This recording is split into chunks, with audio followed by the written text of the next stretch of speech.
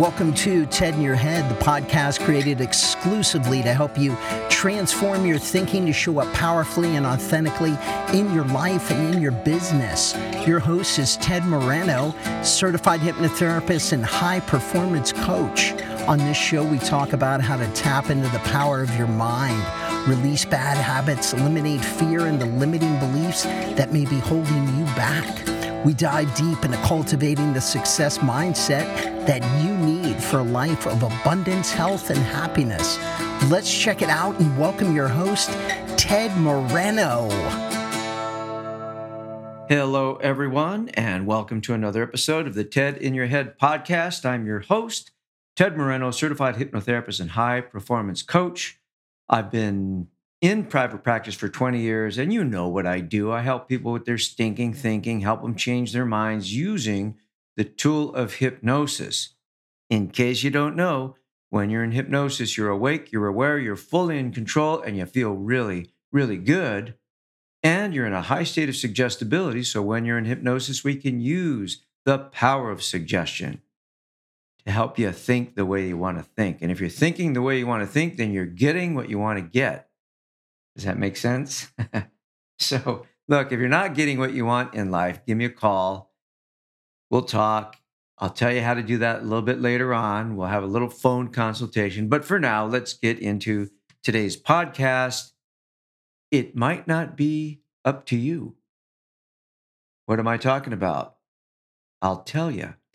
I was having breakfast this morning with a couple of friends. We were talking about how we met our significant others.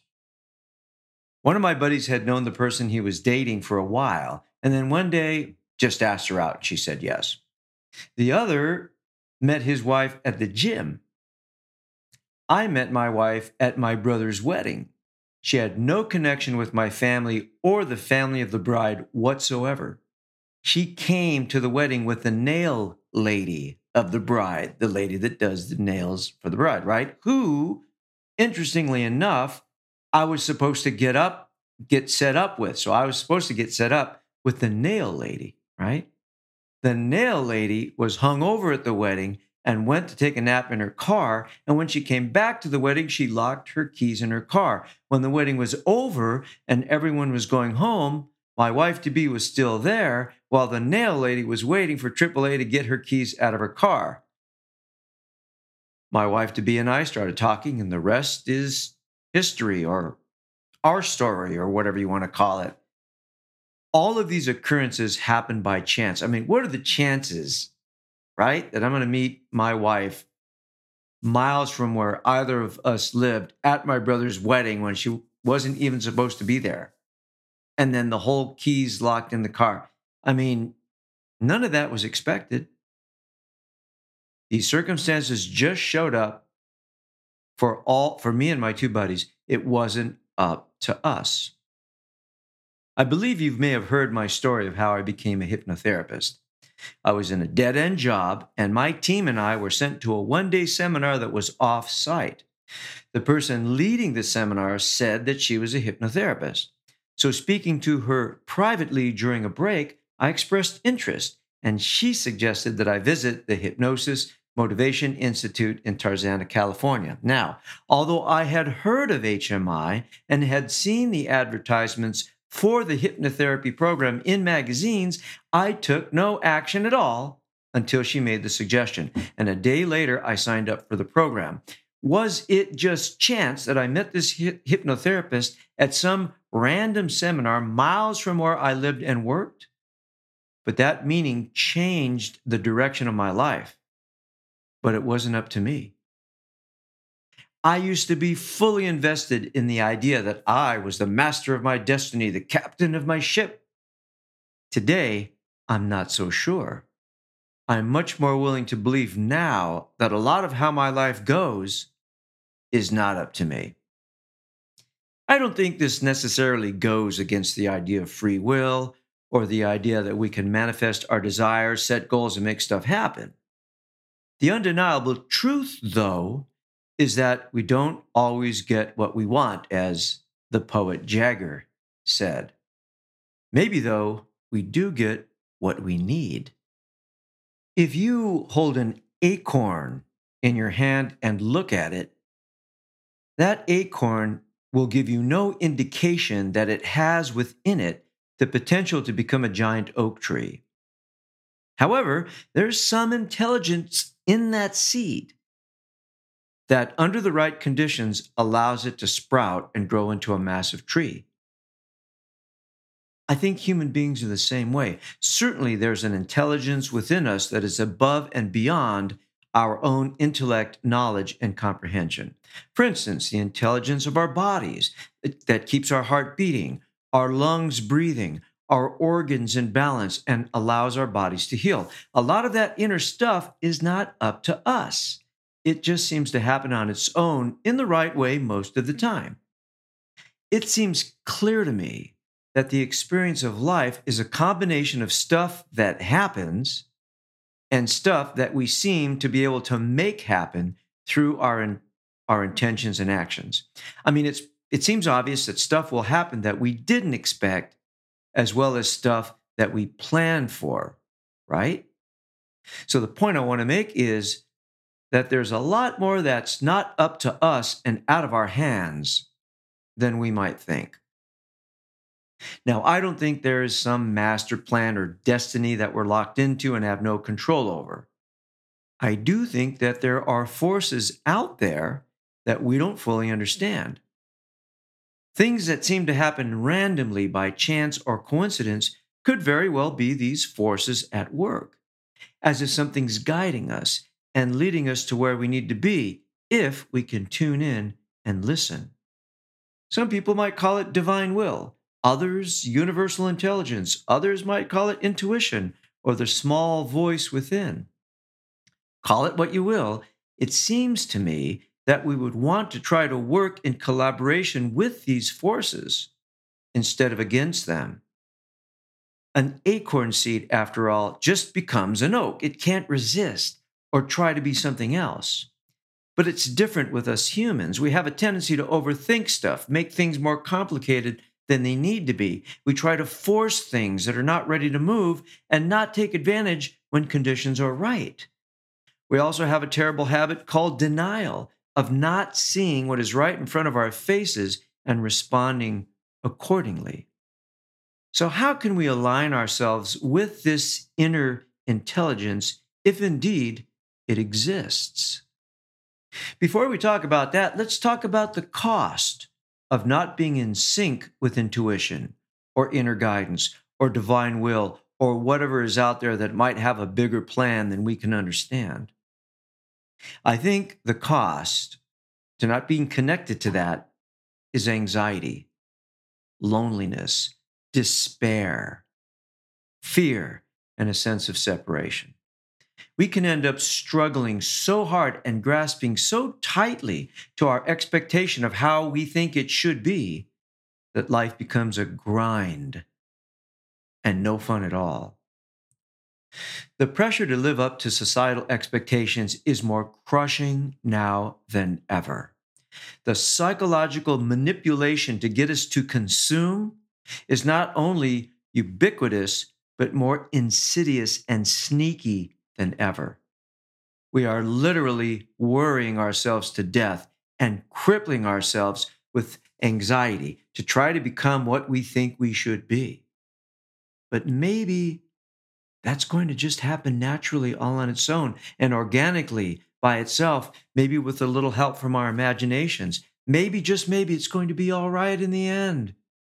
And we don't have to worry so much or be so scared. I'm not advocating belief in a higher power or universal intelligence, although that wouldn't necessarily be a bad thing. Nor am I suggesting that we throw our hands up in the air and abdicate all responsibility for our lives and say, there's nothing I can do about it.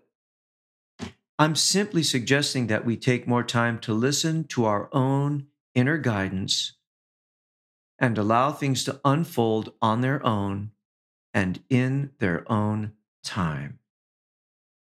How can we do this?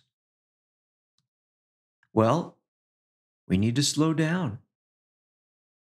We need to take time away from television and news media and social media and all the distractions that keep us from being in touch with ourselves. We need to get more in touch with the flow of life within us and without us. We need to get outside more and avail ourselves to the power of life. Meditation, yoga, prayer, reflection, journaling, going to therapy, going on retreat are all ways that allow us to get back in touch with the life force within and be present to its guidance. Lastly, we always need to be working on becoming our best selves so that we can have the clarity and awareness to recognize the signs that life gives us that say, opportunity, tune here, or this way, or stop, or turn back, or keep going, you're almost there. And we need to cultivate the energy to follow the signs. I really believe we are connected with everything out there because we don't have a life. We share in the one life. And some of the things that we've taken away from science, such as quantum physics, suggests that everything affects everything else. Therefore, I believe that we can affect the universe with our thoughts, first by being clear about what it is that we want, and second, by taking the actions necessary to move things forward. If we can do this with faith, trust, and confidence, and maybe a little calm, then I believe we can increase our ability to be shown what to do, and then we can relax and enjoy the ride. You've heard it before. It's not about the destination. It's about the journey. The destination is the same for all of us: death. No one gets out alive. The question we have to ask ourselves is, how can we make our time on this journey meaningful, fulfilling, and as enjoyable as possible? I think we can do that by adopting the perspective that we don't live life. Life lives us. I heard something really cool the other day. Life is not happening to you. Life is happening from you. You're emanating the signal to which all life is responding. That's a totally different perspective than life happens to me. We can try trusting that if we let go of grasping so hard and be more open to the subtle nudges and promptings of life, that life will take us where we need to be. I haven't fully figured this out, but so far it feels right to me, and I wanted to share it with you. I hope at least I've given you something to think about. I want to remind you that I'm posting the text to my podcast now at tedmoreno.com/blog. So if you come across one of my podcasts and wish you could read it, that's where you want to go. If I can help you let go of anxiety and worry and have a little more trust and faith that the universe has your back, then feel free to request a complimentary consultation at tedmoreno.com/contact. We'll talk about what's going on. I'll answer any questions you have, and we'll explore if working together is the best path forward for you. Here's a quote by Richard Bach from one of my favorite books of all time. Your only obligation in any lifetime is to be true to yourself. That's from a little book called Delusions, The Adventures of a Reluctant Messiah. Check it out. It's available on Amazon.com. Thanks so much for listening to my podcast. I really appreciate your time and attention. I look forward to speaking with you again soon. Goodbye and take good care of yourself. Thank you for joining us on today's episode of the TED in Your Head podcast. If bad habits, fears, and limiting beliefs are keeping you from the success you want, then it might be time to change your mind. To learn more about how TED can personally help you win at life and business, visit www.tedmoreno.com. That's www.tedmoreno.com. And we will see you next time on the TED in Your Head podcast.